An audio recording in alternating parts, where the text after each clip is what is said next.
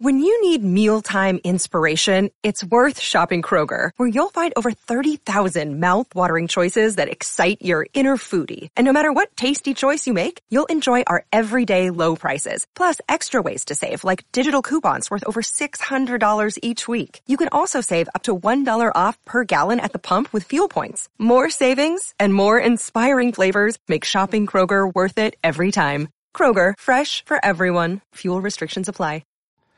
On this episode of Narcissist Apocalypse, we talk with a survivor named Daly, and Daly grew up with an abusive older sibling. It's a story of a dysfunctional family, staying in contact for the safety of children, and healing 32 years of trauma.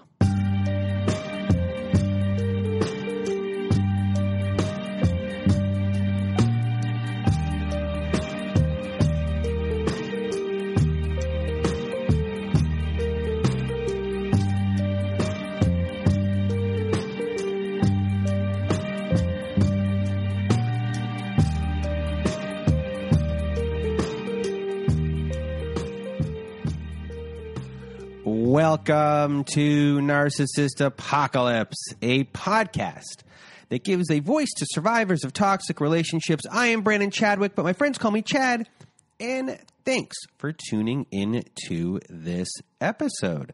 So what is a narcissist, you may ask? Well, for the purposes of this podcast, we refer to a narcissist as anyone who has displayed a pattern of behavior that shows a limited capacity to appreciate others' perspectives. It is that simple. And now, before we get to our episode with Daly, I just want to first thank everyone in the Narcissist Apocalypse community for listening to the show and sharing your thoughts by email, Instagram, Twitter, and Facebook. Also, a reminder, if you have not left us a review on whatever podcast service you use, Spotify, Apple, Google, Stitcher, Castbox, etc., please leave us a 5-star written review if you can, as it helps out the show a lot when it comes to rankings. Now, if you have not been to our website recently, please do go there if you want to be part of our show. Our website can be reached at narcissistapocalypse.com. Go there, fill out the guest form, and we will go from there. But another way to be on our show is to also go to our website at narcissistapocalypse.com and to read a letter to your narcissist and to be part of our Letters to Our Narcissist compilation episode. We're on compilation episode number 5. We have a voicemail recorder on our website. So go to narcissistapocalypse.com. It's on the right side of the page. It's a floating button. It's hard to miss. You press the button that says send voicemail. It records up to 5 minutes. If you need more time, press it again. Press it 3 times. Press it 4 times. Press it as many times as you need. Also, if you don't want to read your letter yourself, send it to us at narcissistapocalypse@gmail.com, and myself or my old pal Melissa, hey Melissa, will read your letter for you. But what else is going on at our website? I am glad you asked, because this week we added some more t-shirts to our collection. Yes, I made t-shirts this week. Some really cute ones with some really uplifting messages on them. I think they're pretty cool. Anyway, you can go to narcissistapocalypse.com, click on the shop button. It'll take you to our store. Buy a shirt. Support the show. And what else? There's other stuff at our website. Yes. Oh, my God. narcissistapocalypse.com/courses. We are offering high-conflict parenting courses that can be found at narcissistapocalypse.com/courses. We have partnered with an online parenting company called Online Parenting, and many of the courses we are offering were created by Bill Eddy. And if you listened to our episode last year with a divorce lawyer named Helen, you'll know that Bill Eddy is an expert in dealing with these individuals in court, and now he's helped create many parenting courses to help you through divorce and to help support your children too. These courses are the most widely recognized courses by family courts across the country. So if you want to support the show and are looking for guidance, please do go to narcissistapocalypse.com/courses. And what else do I have on my list? Oh, Here's another way to support the show. Join our Patreon, everyone. Yes, we started a Patreon. If you want to hear episodes that never made it to air, follow-up episodes with former guests, and much, much more, join our Patreon at patreon.com/narcissistapocalypse. And what else? What else do I have left here? Oh, here's some more notes. Before we get started on today's show, I just want everyone to know I'm healthy. I don't have COVID. I was negative. I was sick. I was just regular sick. So that is good news right there. I'm happy. I still get to see my family. I don't have to go into hibernation again.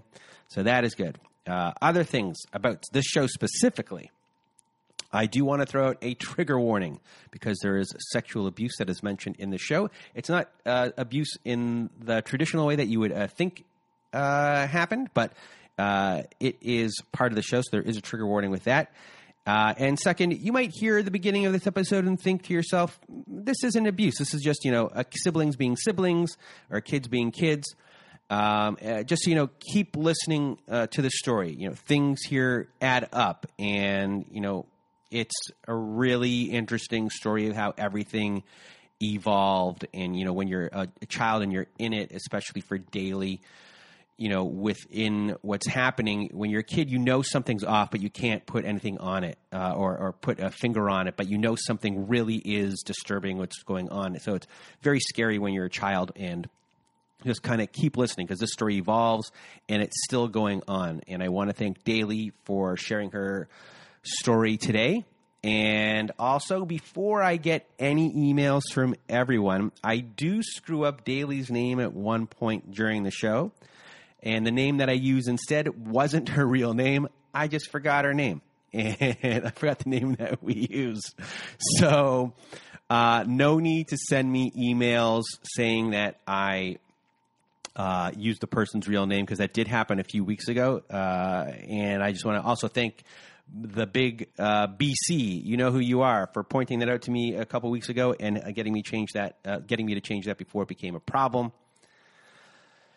And now I've talked too much. It's time for me to get out of my way and your way.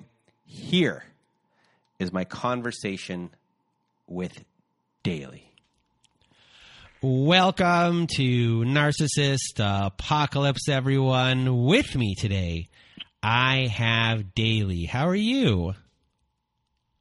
I'm good. How are you? I am great, and I'm feeling much better compared to how I was feeling last week. And today, everyone out there who is listening to this show, we're going to hear a story today about sibling and sibling abuse, and it's something that we don't or haven't really covered on the show that much, but it goes, it happens a lot in a lot of families, and it's not really discussed that much, but it's a big thing. And unfortunately, Daly is here to tell us the story of her life and what she's gone through, what she's currently going through.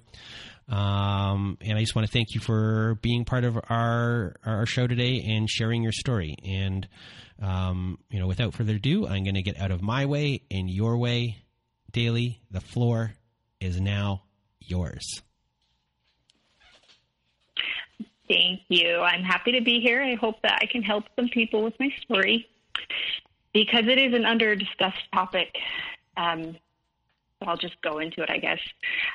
I am the youngest of 4 children. My oldest sister, we'll call her the stable sister. She's 8 years older than me. And then I have a brother, and he's 4 years older than me. And then we have the toxic sister. She's 2 years older than me. And then there's me. From forever, my earliest memories are all revolving around the torment that she put me through and the lack of protection that I received from my parents. I do want to state they're great parents. They're good parents. They did what they could to a point, but there's obviously some things missing there that I need that I didn't get. So that's what I'm dealing with at the moment, and it's just brought up all of the trauma that I didn't really accept or validate for all of these years. I'm 32. So it's been a long road. So yeah, from the get-go, I was living in a constant state of anticipation, defense, alert. I always knew that she was going to be around the corner, metaphorically or literally, because she always was. Always. She used to stare at me. And when I say that to people, they're like, okay.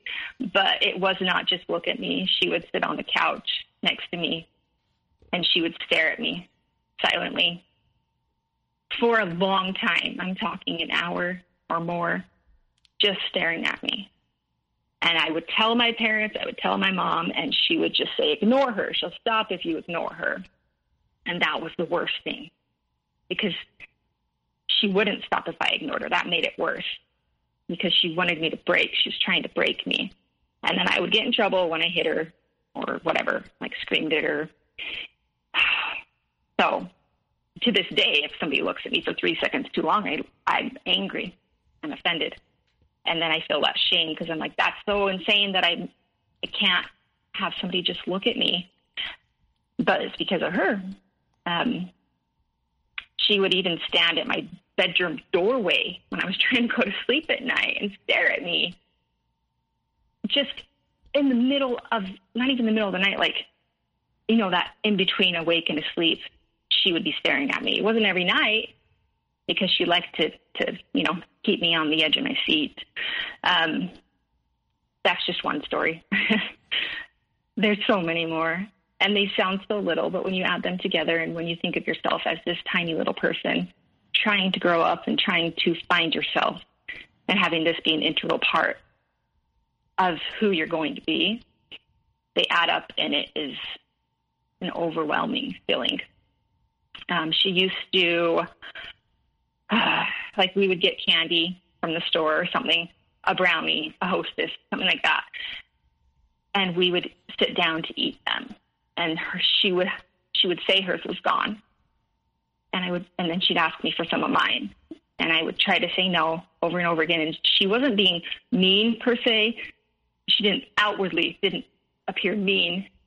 She would guilt me because I owed her this, because she already ate hers. You know, she just wanted what I had. So then I would give in, and I would give her half of my candy, and she'd eat it. And then she'd pull out her whole candy bar or her whole brownie, because she didn't eat hers.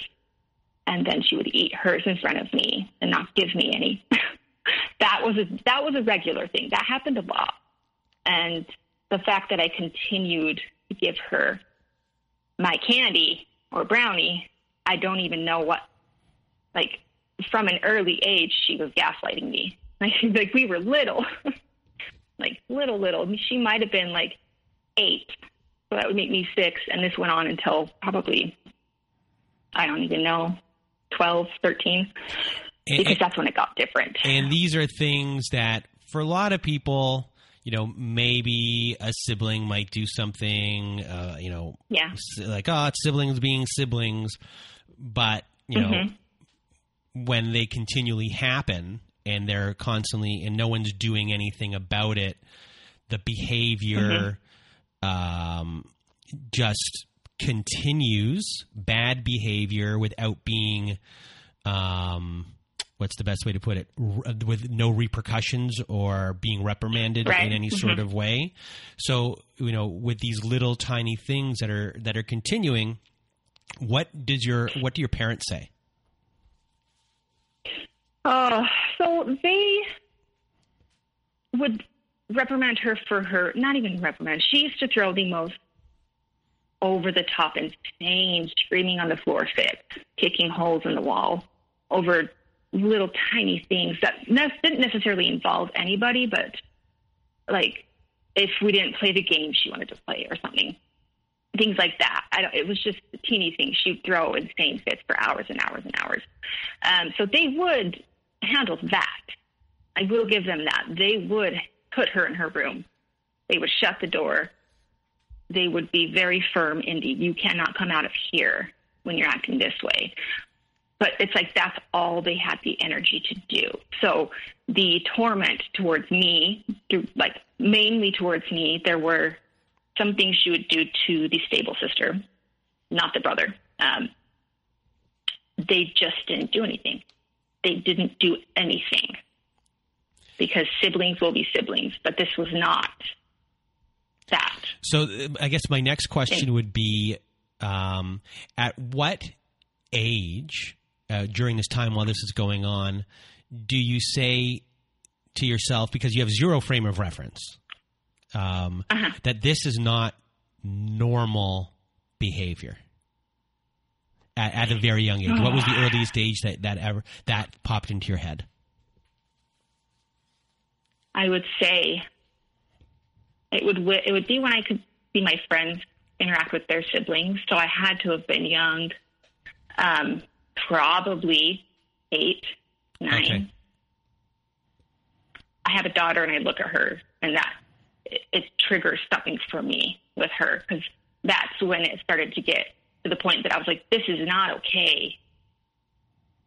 And then when I became an adolescent, it was my norm, and I didn't even know that it wasn't normal, if that makes sense. Like, I knew it was wrong, but it went on for so long that at some point I didn't think it was wrong. Mm-hmm.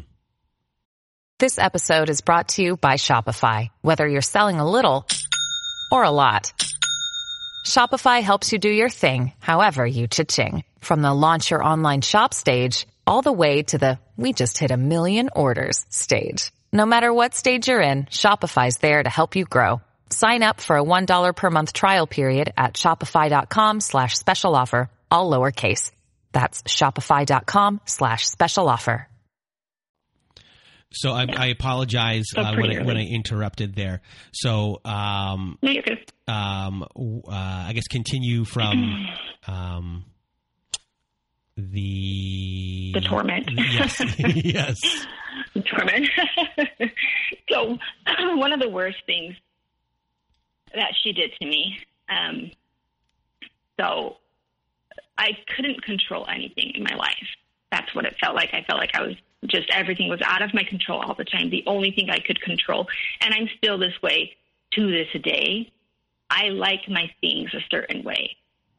I like to make them look pleasing to me. I like to decorate. I like things. I like my things. And I would have my room set up, and she would come in my room, and she would, one by one, throw my things on the ground. One by one. Or she would come in and she would like sweep her arm across like you would on a table or whatever. She would do that to me. I can't even tell you how many times, over and over and over, because it was the one thing that I could control. But then she took that from me too. And again, she was never punished for this, ever. So that was hard. So at what age would she do that?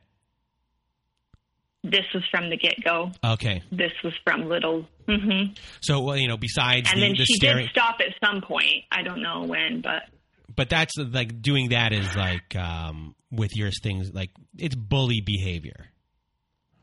Oh yeah, yeah, and these were all at the same time. Yeah. The staring, the wanting my candy, the ruining my room. Yeah, she was bullying me, but on such a manipulative, deep level that what's the step above bully? Abuse, I guess. Mm-hmm. So that, and then I would do everything for her. She'd say, go get me a glass of water, or go make me lunch, or go do this, go do that. And I would just get up and do it. Like without a second thought, I would just go do it. It was easier to, or she was in charge of me in a way, I guess. So I would just do it. Yeah, I mean, that just kept going on. I do want to say that not everything was bad. She does have good somewhere. I feel like the older she gets, the less good she has. But she wasn't all bad. We had good times. We used to play Barbies together, and we've always kind of shared the same friend groups, which all eventually fall apart because she is who she is. But, I do love her. I don't like her anymore, but we used to have really good times. But yeah, recently, as of late, the bad definitely outweighs any of the good, and I don't know that there's any good left in there, which is heartbreaking. And, yeah. So, yeah, that was my whole childhood. Just constant bullying, constant torment, no help, no protection. And she did, like I said, she didn't just do this to me. I took the brunt of it for sure, but she would torment her friends. And then she would torment the stable sister, and she would like steal her clothes, things like that. You know, it was a different level, but she did it to other people too. And yeah, her friends, all of that. And then we have a grandma who is also a narcissist. I should have mentioned that. We have a grandmother, my maternal grandmother, and she would come over and she would save the rest of us by taking the toxic sister for the weekend. But really, in reality, that was rewarding her and punishing us because we didn't get to go have fun. She got to. She was able to be removed from this situation. So that was often too. That happened a lot because my parents needed help. They needed help. So, I mean, as an adult and as a parent, I can understand needing help, but she needed help and they didn't get her help. You know, There could have been some intervention somewhere because she needed it. And I also want to say that if she didn't have this stable, loving environment that we had growing up, she would probably be so much worse. So much worse. She would be probably more overtly narcissist where right now. Oh, well, forever. She's definitely covert. But I know she would be so much worse off if she didn't have us growing up. So when we got into adolescence, things went to a different form, I guess, of abuse. Rather than like stealing my candy and all of that stuff, she switched it into emotionally abusing me in a weird way. Just by poking at me, saying weird little things about my looks, a lot about my look. She would shame me for getting the good genetic, getting the tall genes. I'm tall and thin and blonde and blah, blah, blah. Like, because it's true, her and I could not be more physically different, but she's beautiful, right? She absolutely is beautiful. But for some reason, my existence and the way I looked was a threat to her. Yeah, so she would shame me a lot for that. But then it turned into like forcing me into situations that I shouldn't have been forced into. Things like locking me in a car with a boy and making me make out with this boy when I didn't want to do that. Putting me through, I mean, that specifically happened a lot. She would put me in a basement with a boy and not let me come out. So I guess in a way there was sexual abuse, but it was not by her hand, even if it was. Luckily, I wasn't ever raped. The boys were young as well. It doesn't make it okay. But this all got to a point where we would go to a park, me and her and our group of friends. We'd go there at night, and she was 16. This was probably from 16 to 17, which would make me 14 to 15.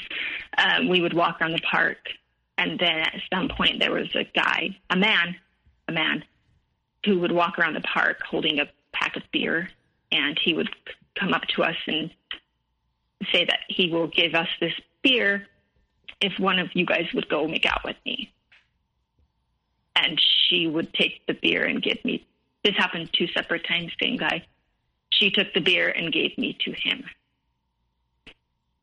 And in the middle of the night, in a dark park.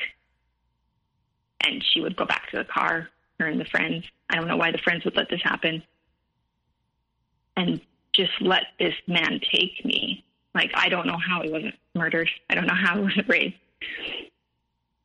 And then she wouldn't come and get me, even though the deal was 15 minutes.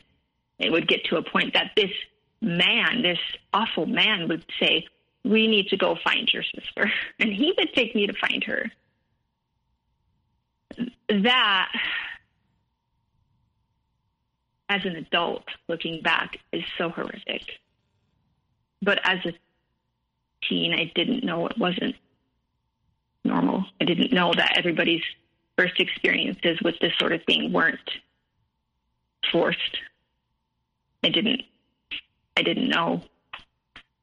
And then anytime, I didn't talk about it for a long time, but then, like, as adults, I don't remember what would bring it up, but she probably honestly is the one that brought it up, making fun of it, saying how funny it was that she did this to me.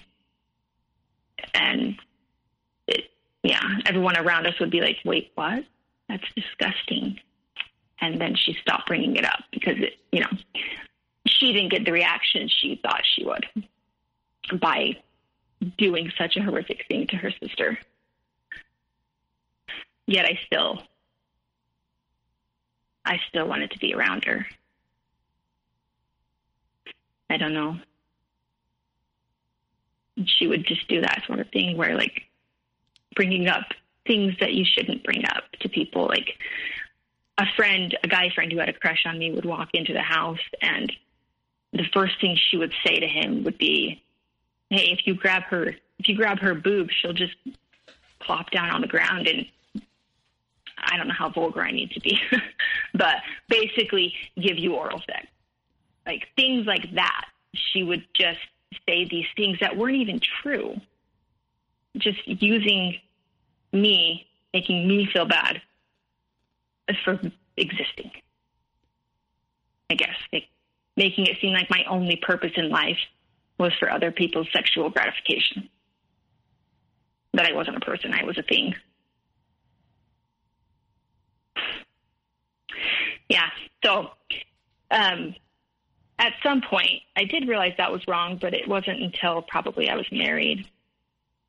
And when I would finally talk about it with my stable sister, her husband, my husband, a few friends, and at that point they were all disgusted, and there was guilt there from my stable sister and her husband.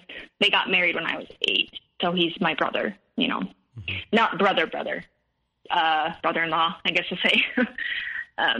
But me not having told them because I didn't know any of this was wrong, but if I would have told them, then they would have rescued me. They would have stopped it. So there's guilt there from them. There shouldn't be. It's misplaced. But, when you hear about these things that happen to your sister, it's upsetting. Mm-hmm. Yeah. That was my adolescence. It revolved around a lot of that. So then I turned 18. She got married. She had twins and was married by the time she was 20. So when I was 18, I moved out and I moved into her home. I don't know why. I don't understand. I don't understand why I did, but I did. And luckily I did, because I don't want to say she's not a good mom, but she's not. Mm-hmm. And her twins were hard babies. They were colicky. She had, I don't know, at the time I thought it was postpartum depression into a postpartum psychosis type situation. I don't know if that was it or if it was just her narcissism coming out in a different way because she realized that these tiny people, they needed her. I don't know. But luckily I was there. I saved those girls more than once. Literally. Because if I wasn't there, then I couldn't have gone and taken one of those babies and calmed that baby down. It would have been one of those horrible, horrible stories. And I wouldn't have my nieces. So I guess that's probably why I was there. On some level, maybe I knew that those girls needed me. And my other sister, my stable sister, she would save them. And then we saved her. We saved the toxic sister because the marriage disintegrated So so I apologize for interrupting.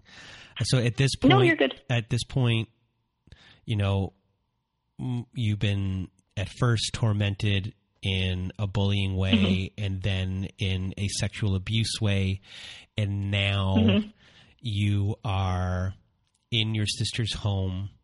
And is this where, I guess, unconsciously, really it's unconscious that you are now taking on the role of always having to save your sister from problems that she's created? Yes, it's right here. This is where our parents said, they didn't say it, but, you know, this is what they did. We raised her. She's 18, she's 20, whatever.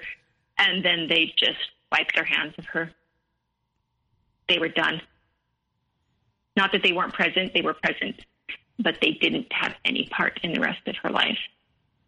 As far as emotionally helping her, physically helping her, helping the children, all they would do was throw $100 at her.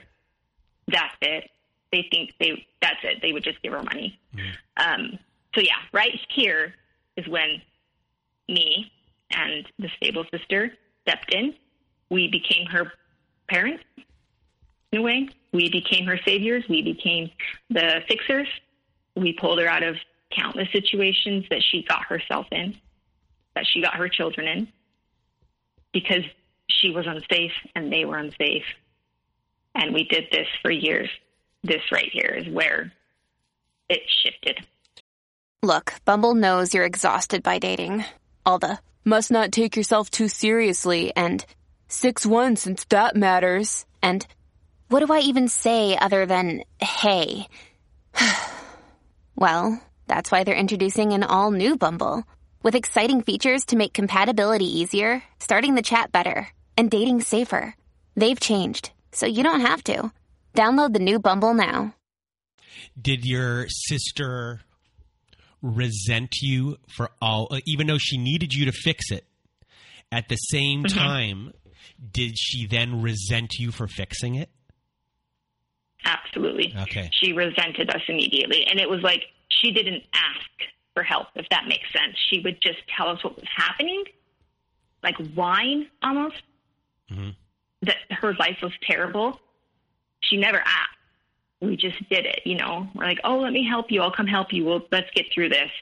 And then as soon as it was over, it was gone. She didn't remember it anymore because she resented us. If she had to admit that she needed help and that we helped her, that invalidated her. Like, the resentment is strong.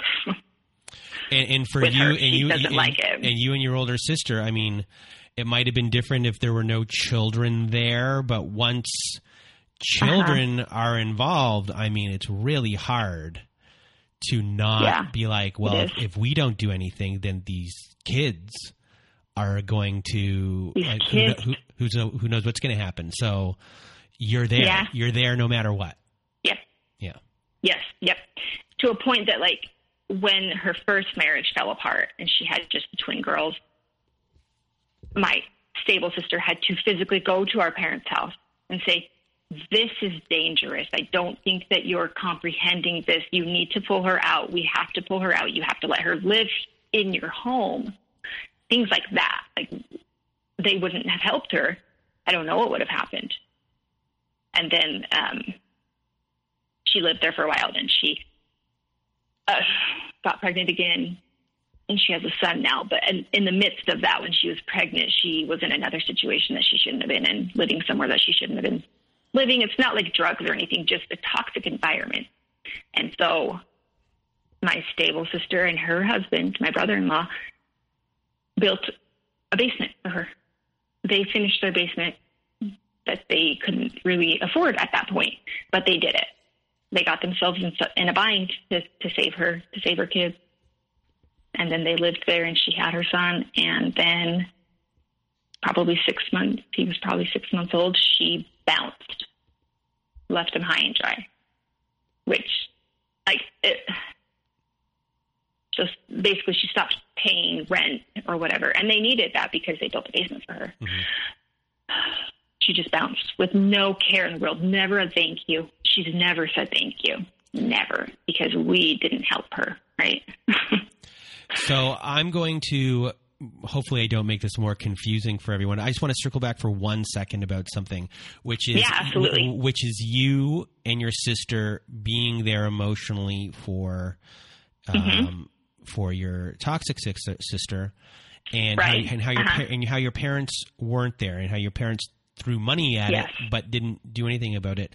So, in hindsight, because everyone has hindsight of 2020, looking back for yourself, right.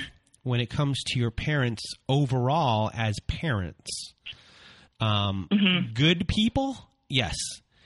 Were they emotionally distant, or I guess emotionally distant would be one way of putting it, or emotionally neglectful, where it's not that they didn't love you, they just were didn't go and do maybe the extras that should have been done to think that everyone that was cared for, and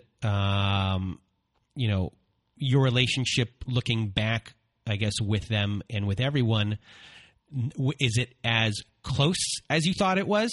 Or was, now you're looking back, there was a little something off, even though that they are good people, have, for the most part in their minds, have good intentions? Yes. Just yes. That exact thing. Just look, yes, they are great people.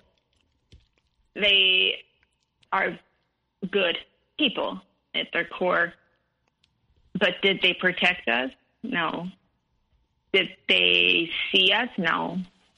Did they try their hardest to get her the help that she needed? No. Which in turn, yes, they neglected us emotionally in every way, shape, and form. And our relationship looking back is not what I thought it was. And in the process of all that, unconsciously, it's fair to say that you being the youngest and the observer of everything and knowing how everyone acts and reacts and can see everything, you unconsciously became a parent for everyone.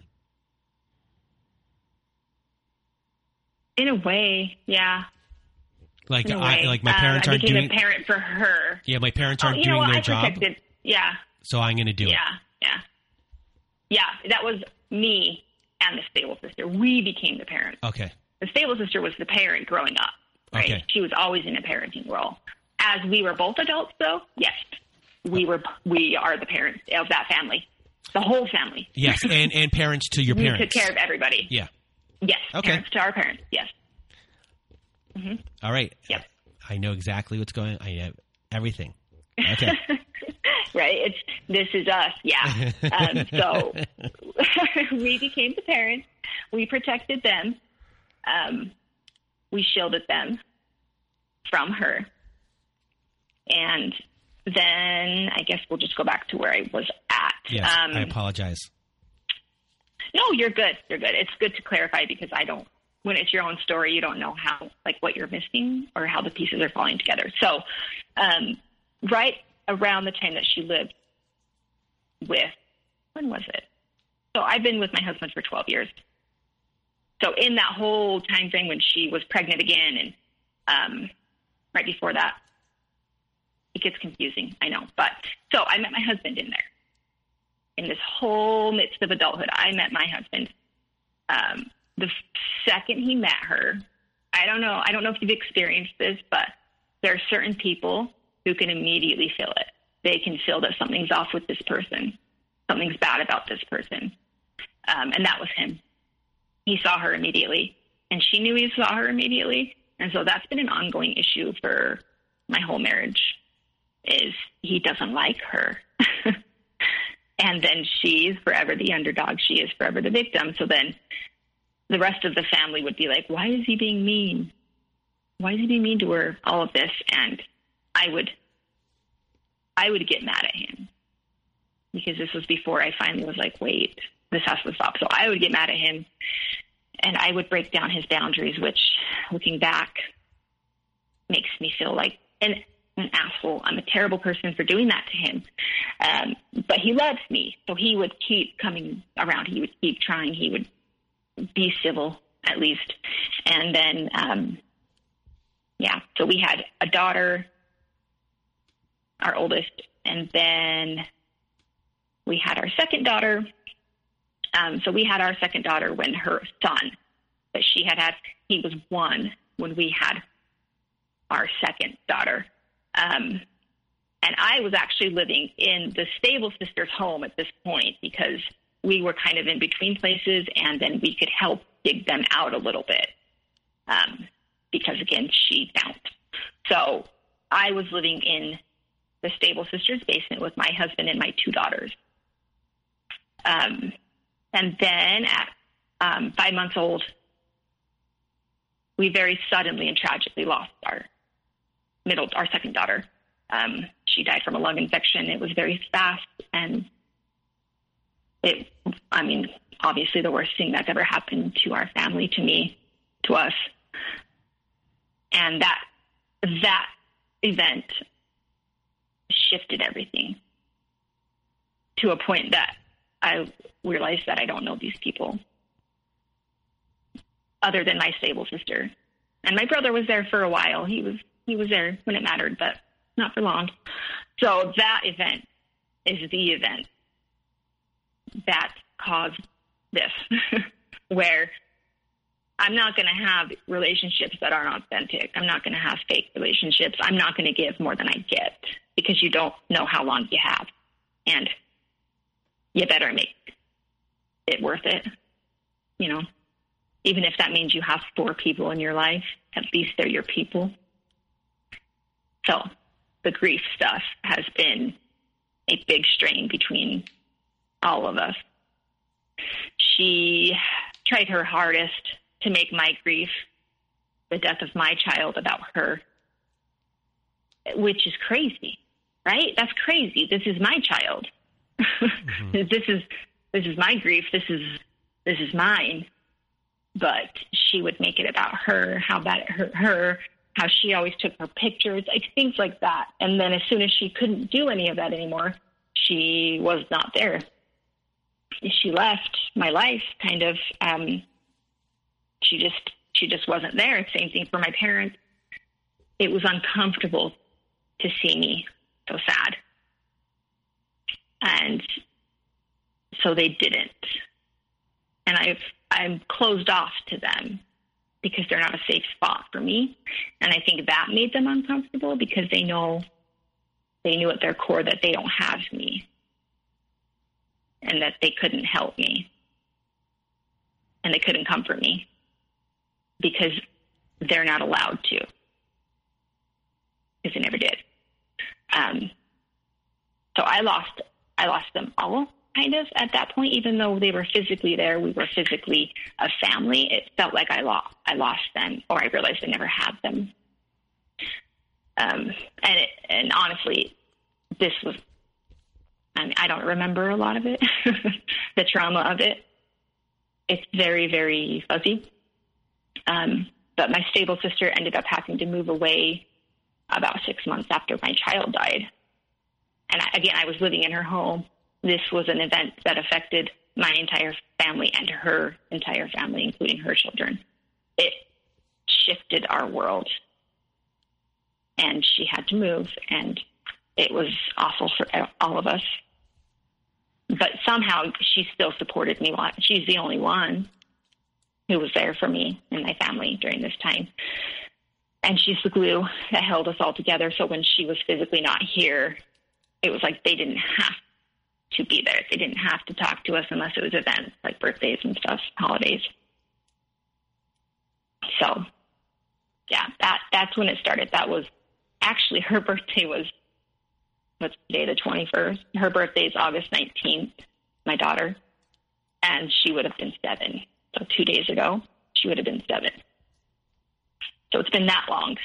So she died in January, so it's 6.5 years of this.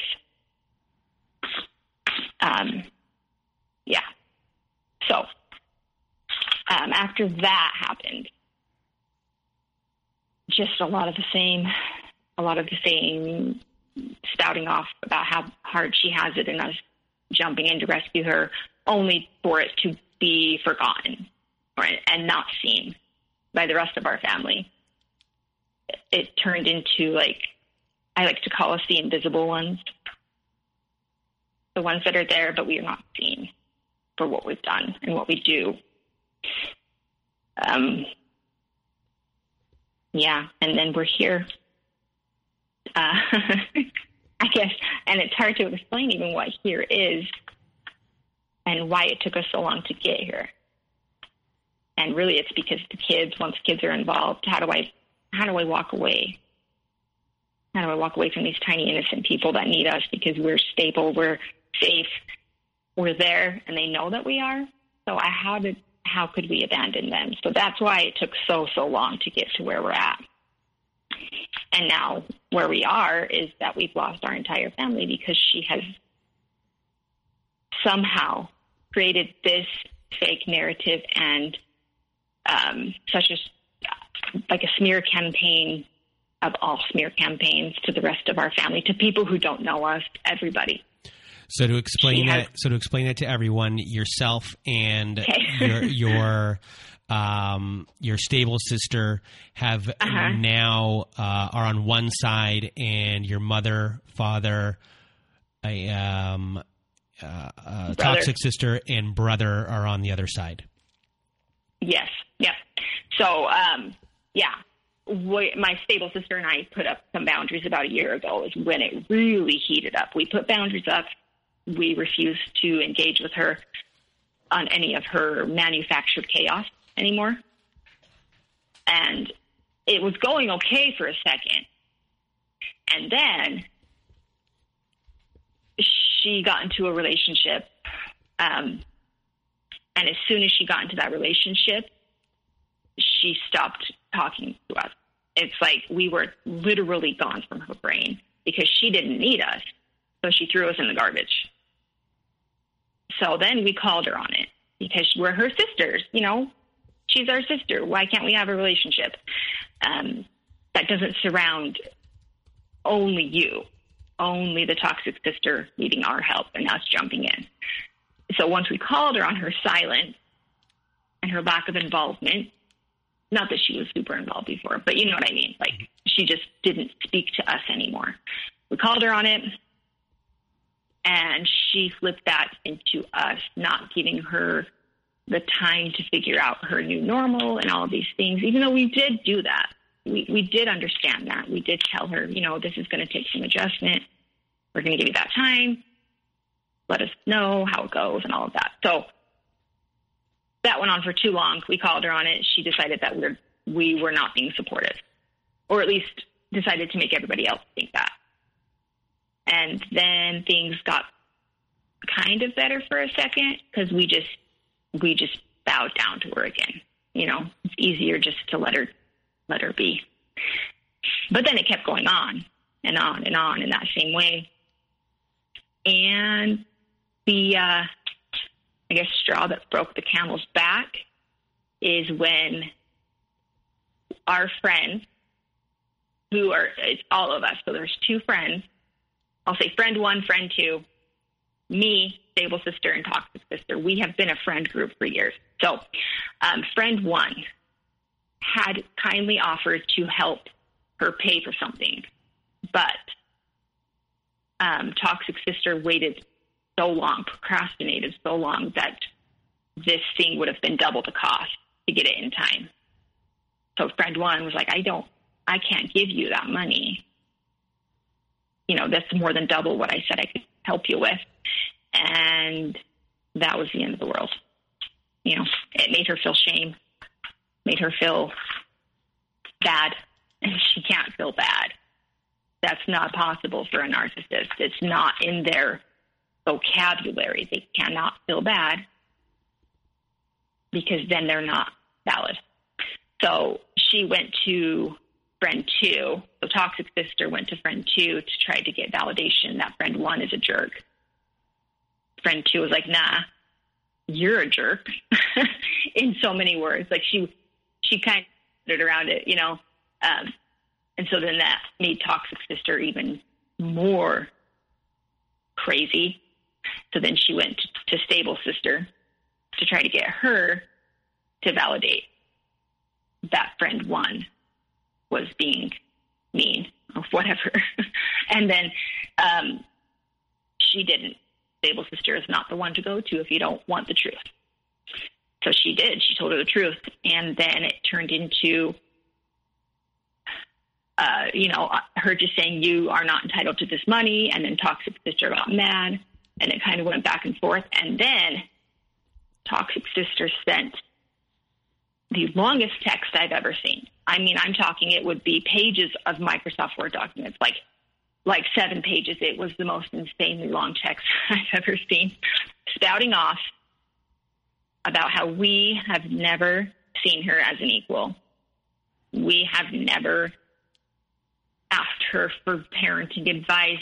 She's always projected that she is the underdog, and we have eaten that narrative up and spit it back out to everybody out of nowhere. Like, we don't even know what this is. Yeah, that was in February, that text. And there's so many teeny tiny things from there. We went, no, she just stopped talking to us from there and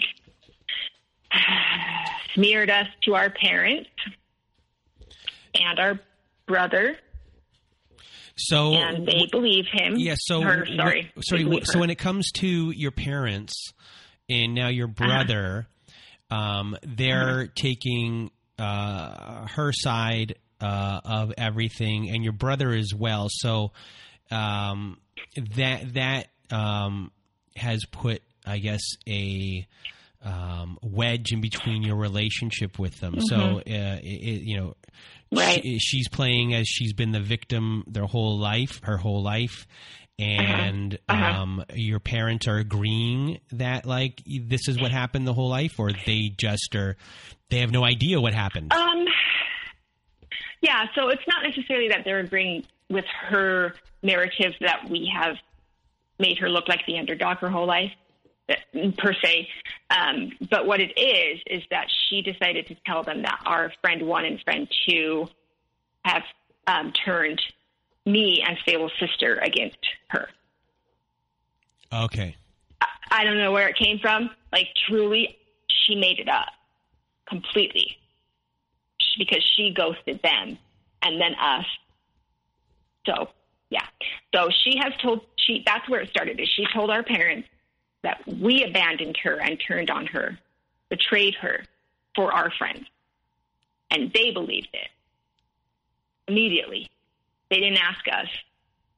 They just believed her. And your parents are pretty much saying here, and this is my guess, that just apologize to her. Let's just sweep this under the rug. Let it all go away. All you guys have to do is apologize to her, and this will all go away. Yep. Just apologize. Yep. Just eat it. Just apologize. It's fine. So then we didn't do that. So your parents have enabled, and no matter what happens with your sister, they just want to get it over with as fast as possible. Just apologize to her. Let her behavior continue. Yes. Yes, they've enabled, they continue to enable, and the faster they can sweep it under the rug, the faster it's over and forgotten, and everything's fine. And where's your brother within this dynamic? Who freaking knows where my brother is? I don't know. Okay. He's a boy, right? That's what we've always said. He's a boy. He's oblivious. No, he's not. He's in denial. He doesn't want to deal with it. Mm-hmm. So, yeah. So that's what happened to really, really put this fuel on the fire. Yeah, so now, so this happened, and you guys are all in. You're no contact at all with everyone. Mostly, but not necessarily. So there's more. Oh, okay. This is not even it. Oh, okay. Continue. Continue.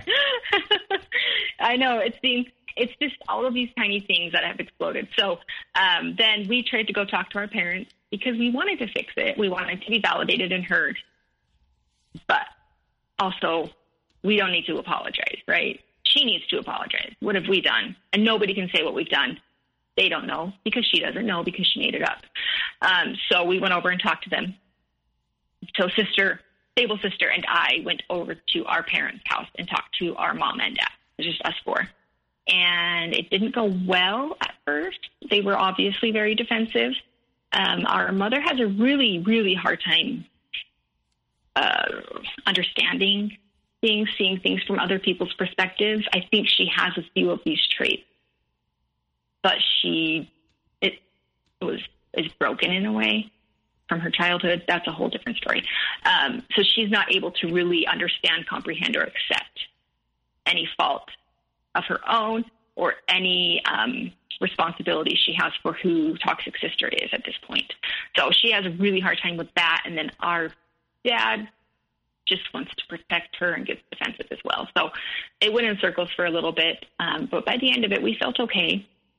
We felt like maybe they heard us, maybe they would talk to us, because literally the only thing we ask from our parents is just when she comes over spouting her bullshit, then just call us and ask us our side, and then figure out what's true and what's not, because we're not perfect. We apologize when we're wrong.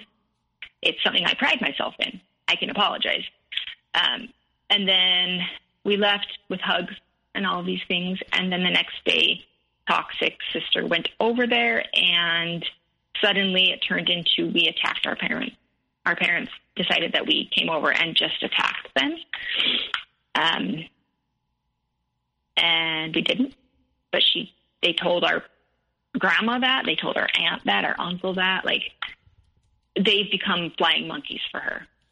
They've turned into her flying monkeys, where she has smeared us in such a way that they are going around and telling everybody else that this is what's happening, and it's all of our fault. Just stable sister and I, it's all our fault. All of this is us. We're not in our right headspace.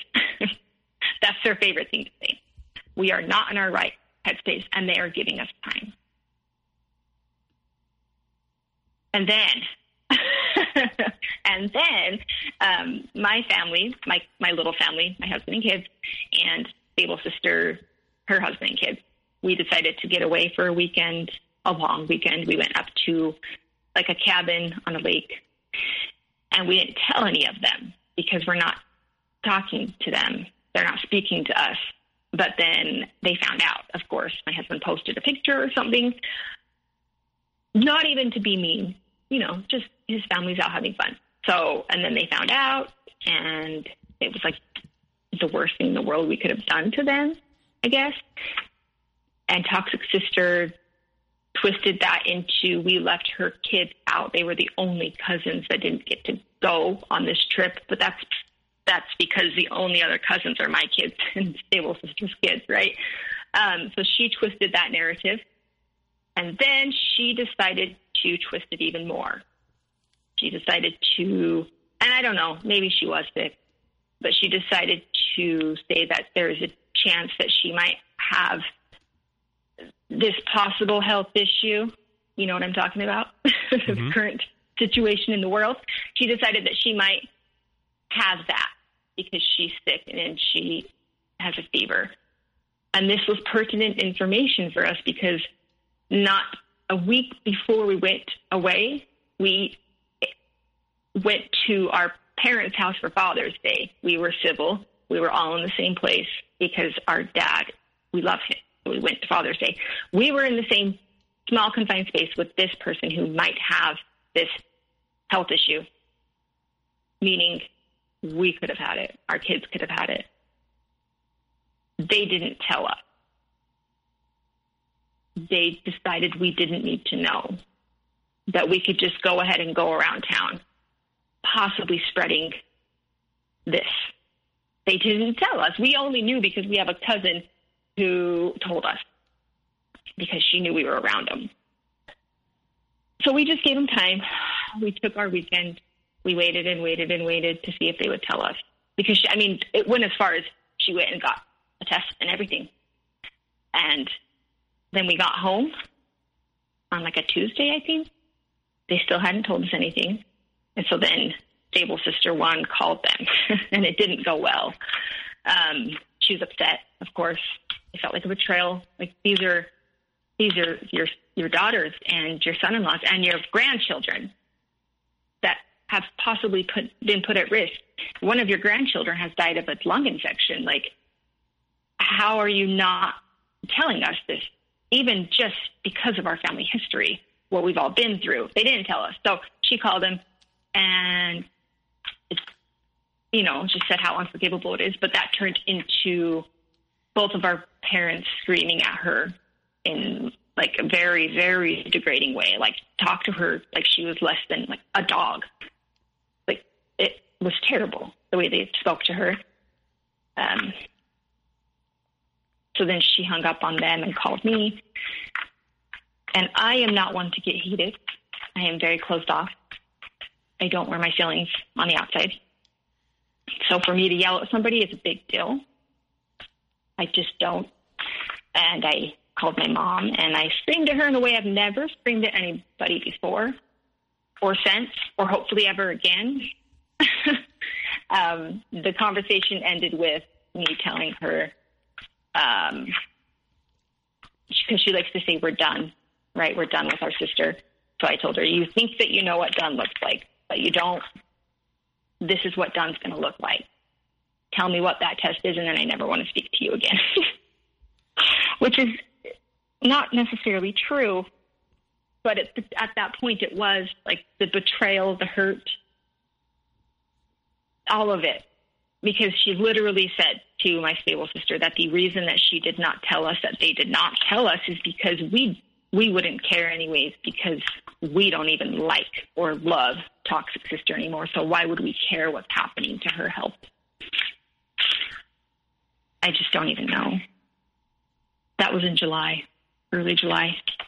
And since then, nothing's really happened, but nothing's changed.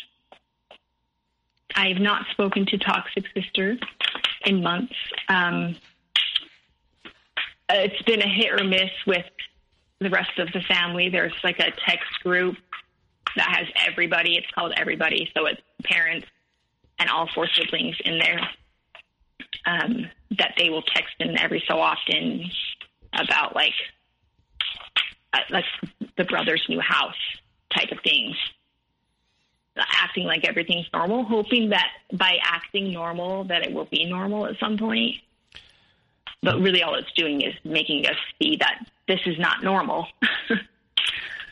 I know. Once you start acting normal and everyone starts acting normal, then it's like it never happened. Yes. And eventually we'll get back into our right headspace. We'll apologize for breaking our mother's heart and for abandoning our sister. Does your mom use those lines? Yes. Okay. Yep.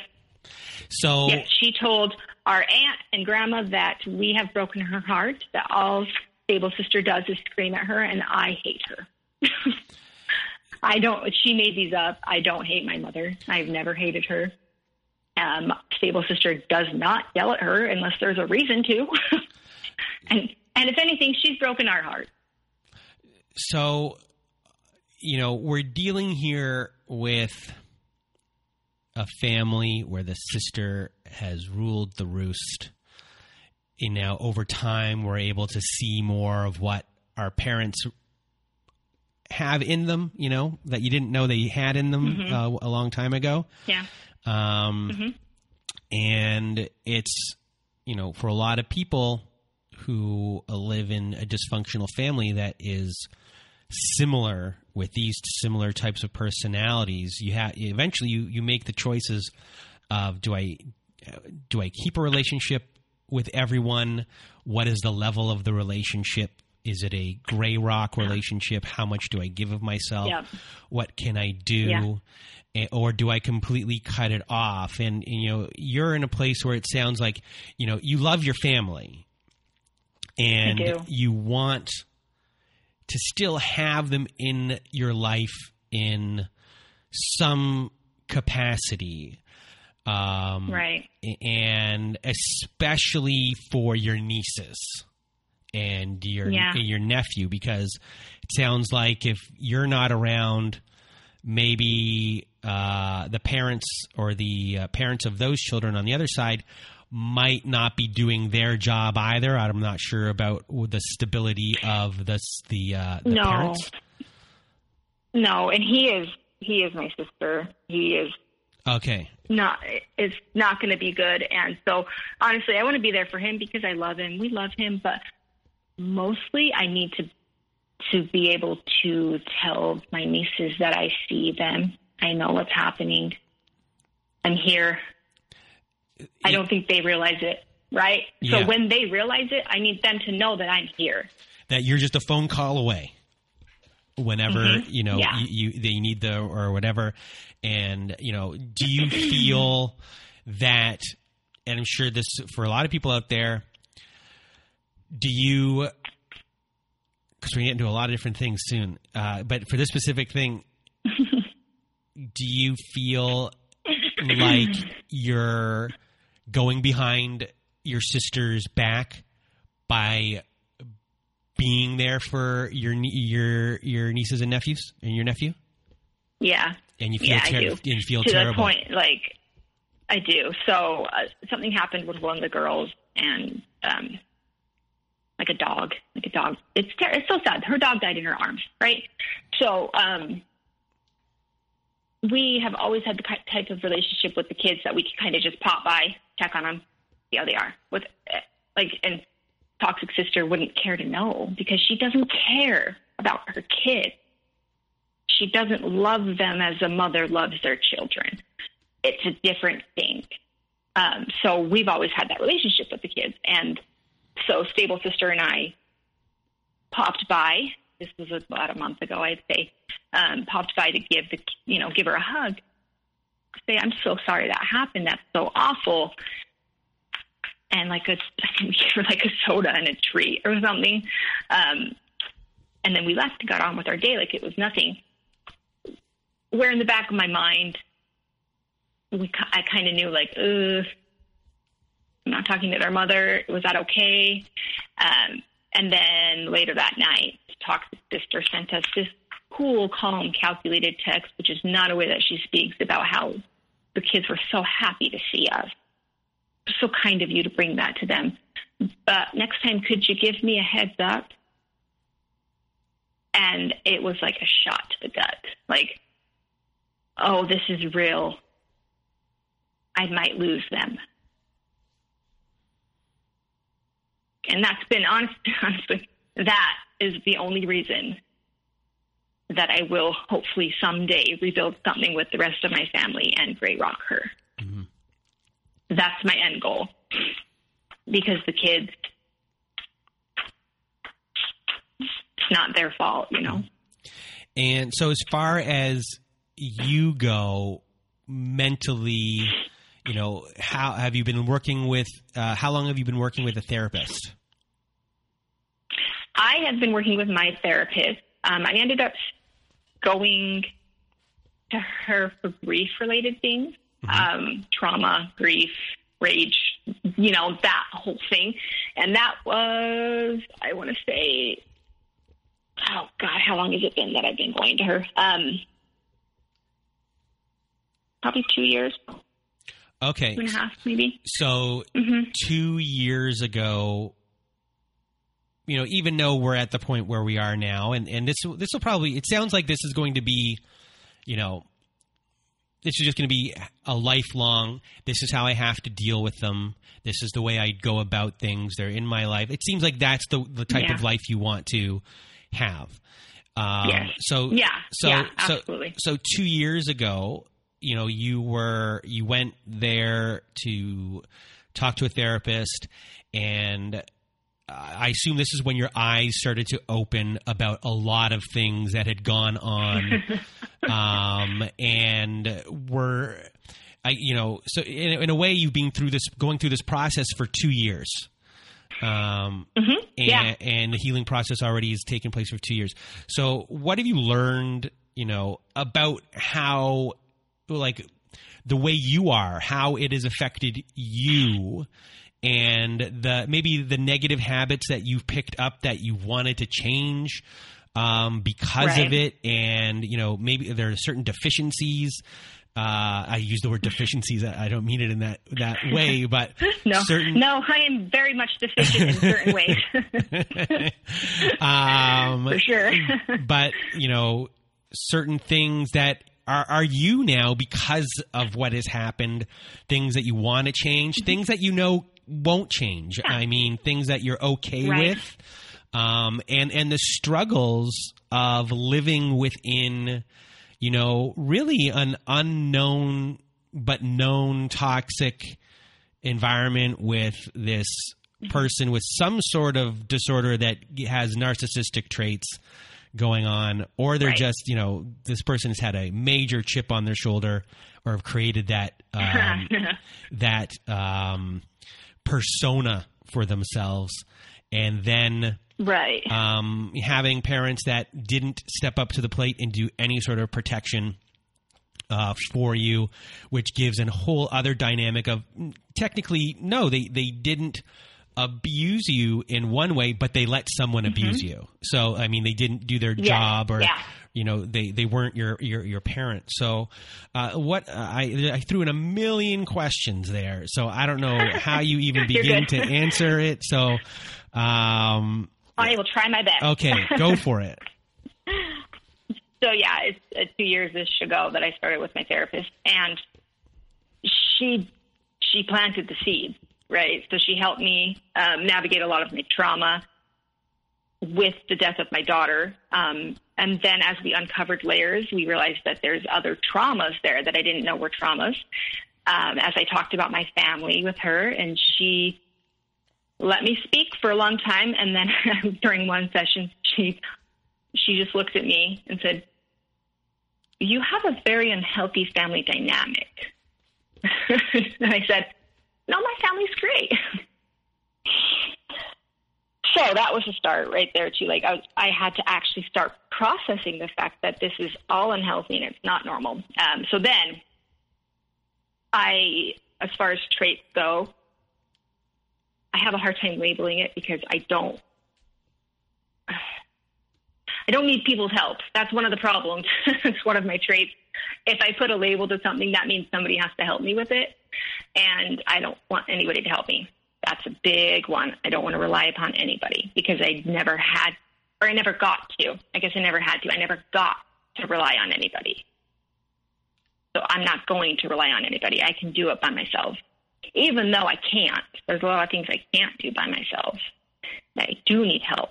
I do need help being a mother, because being a mother is hard. And it's really hard for me personally, because having people be around me all the time is incredibly difficult for me. I wouldn't even say I'm an introvert per se. Like, it's not that I don't like people. It's not like I feel uncomfortable in social situations or anything like that. But at the end of the day, I sometimes, all the time, need to be alone in the quiet. I could live as a hermit. I could absolutely live as a hermit.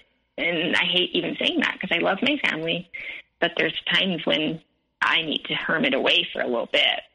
And I know that is because of what I went through, because I got no protection. So the only way I was able to protect myself was to hide by myself away from everybody. And that's the only time I ever felt safe, was when I was alone, hiding. So that's one of them.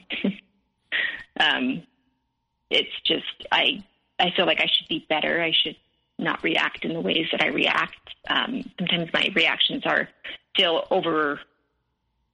I shouldn't be so annoyed by that sound. I shouldn't be so annoyed because... Oh, go ahead. So do you have a hard time with expressing anger? Yes. And when you do express anger because you're told you're allowed to be angry, because you're new at expressing anger, does it come out wrong? Yes. Okay. It comes out very wrong. A lot of times it comes out in like one rage-filled burst. And then I'm able to be like, wait, stop. I'm an adult. I'm a grown-up. I'm a mother. This is inappropriate. This is over-exaggerated. I'm not angry at this. I'm angry at all of the other things. And coming out because of this one trigger. I'm working on it. That's one that I've been working on. You're doing a lot of work. Just so everyone knows. Yeah. Lacey and I are twins. Sorry, I said Lacey. Oh. Daly and I are twins. Yes, Daly. I'm Daly. Yeah. Yes. We are twins. We have the exact same. Our personality is we're pretty close. We're pretty close. We're pretty close. We have a lot of the same things, and like I can bet you.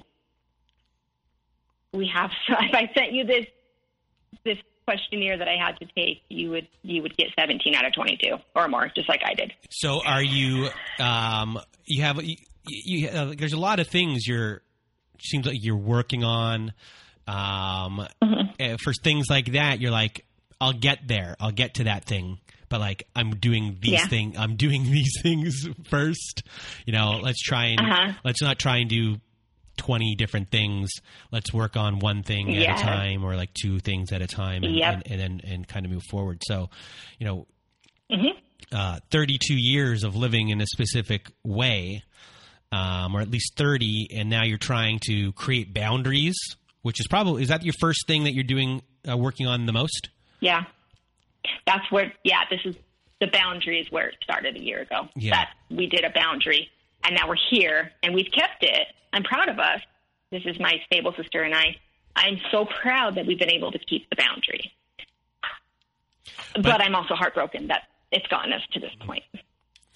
And so boundaries would be number one, which is a lifelong thing, because, people who are like this love to try and knock down your boundaries every chance they get. Your boundaries, yeah.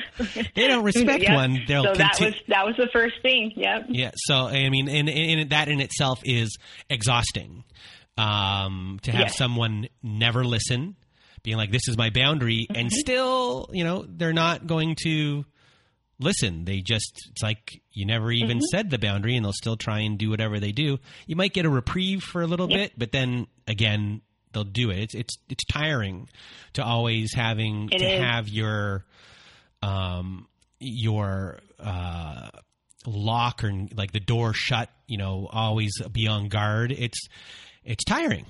Yeah, it is exhausting. And then when she's not able to break them down, she goes to everybody else and has them break them down. Mm-hmm. That's been the thing, the cycle when we finally stand our ground. But now, so then your mom tries to do the work for them.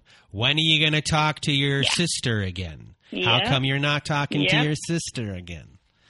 Mm-hmm. When are you going to do that? You've abandoned her. Her famous thing is she's ours. That's what she'll say to us. She's ours.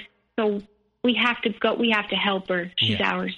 She's the underdog. All of that. I'm like, well, I'm yours. Yeah. Yeah, that must be very hurtful to have your mom not even consider your feelings at all during these times, as if yours didn't matter. Right.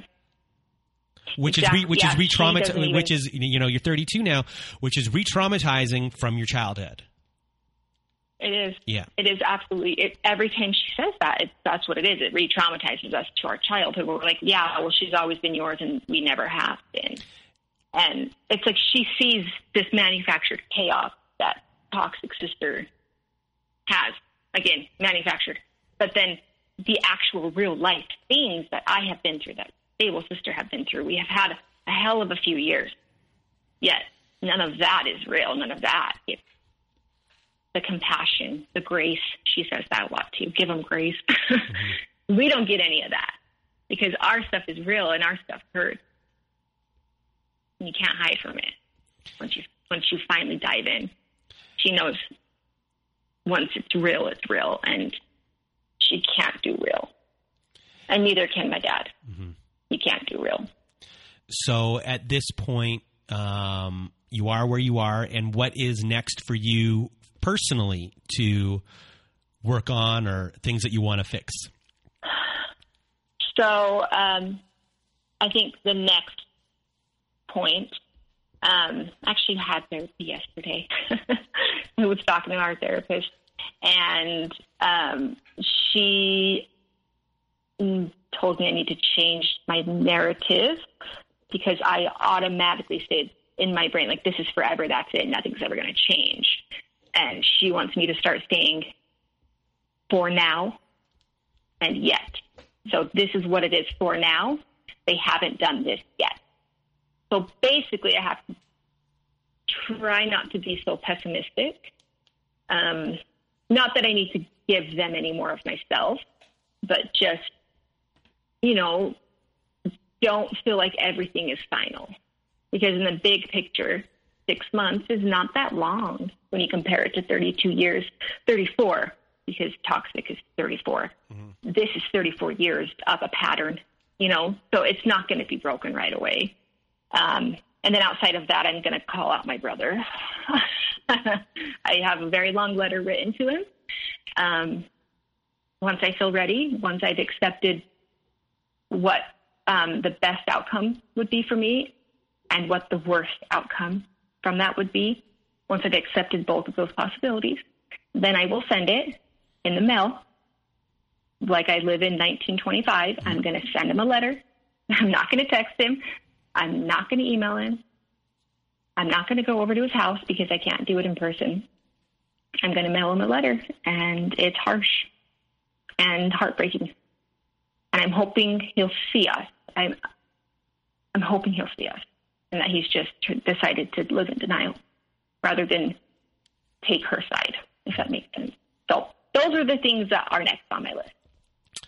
And I guess before we end off our show, for those people who might be going through the exact same thing as you, what do you have to say to them?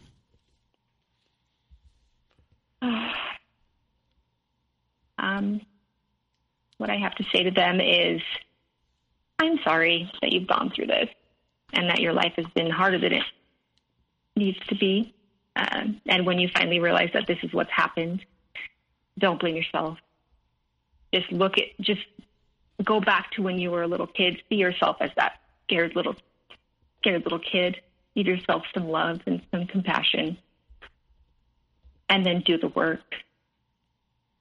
Because at the end of the day, you're not going to get it from them. And you know that you're not going to get it from them, so you got to get it for yourself. And it's hard. It's hard. Well, Daly, I want to thank you for being on the show today and for talking with me and sharing your story, because a lot of people who are going through this, especially when it comes to a sibling, and then really in the whole entire family, like kind of later on in life when you really get to see the big picture. I know your story is going to help a lot of people. So thank you from the bottom of my heart for being on the show today. Oh, thank you for giving me the opportunity to word vomit all of this out. Hopefully it helps somebody. It will. And thank you. And we've talked for a long time, so I got to know you pretty well. And thank you for being here. And for everyone else out there who is listening, I hope you have a good night.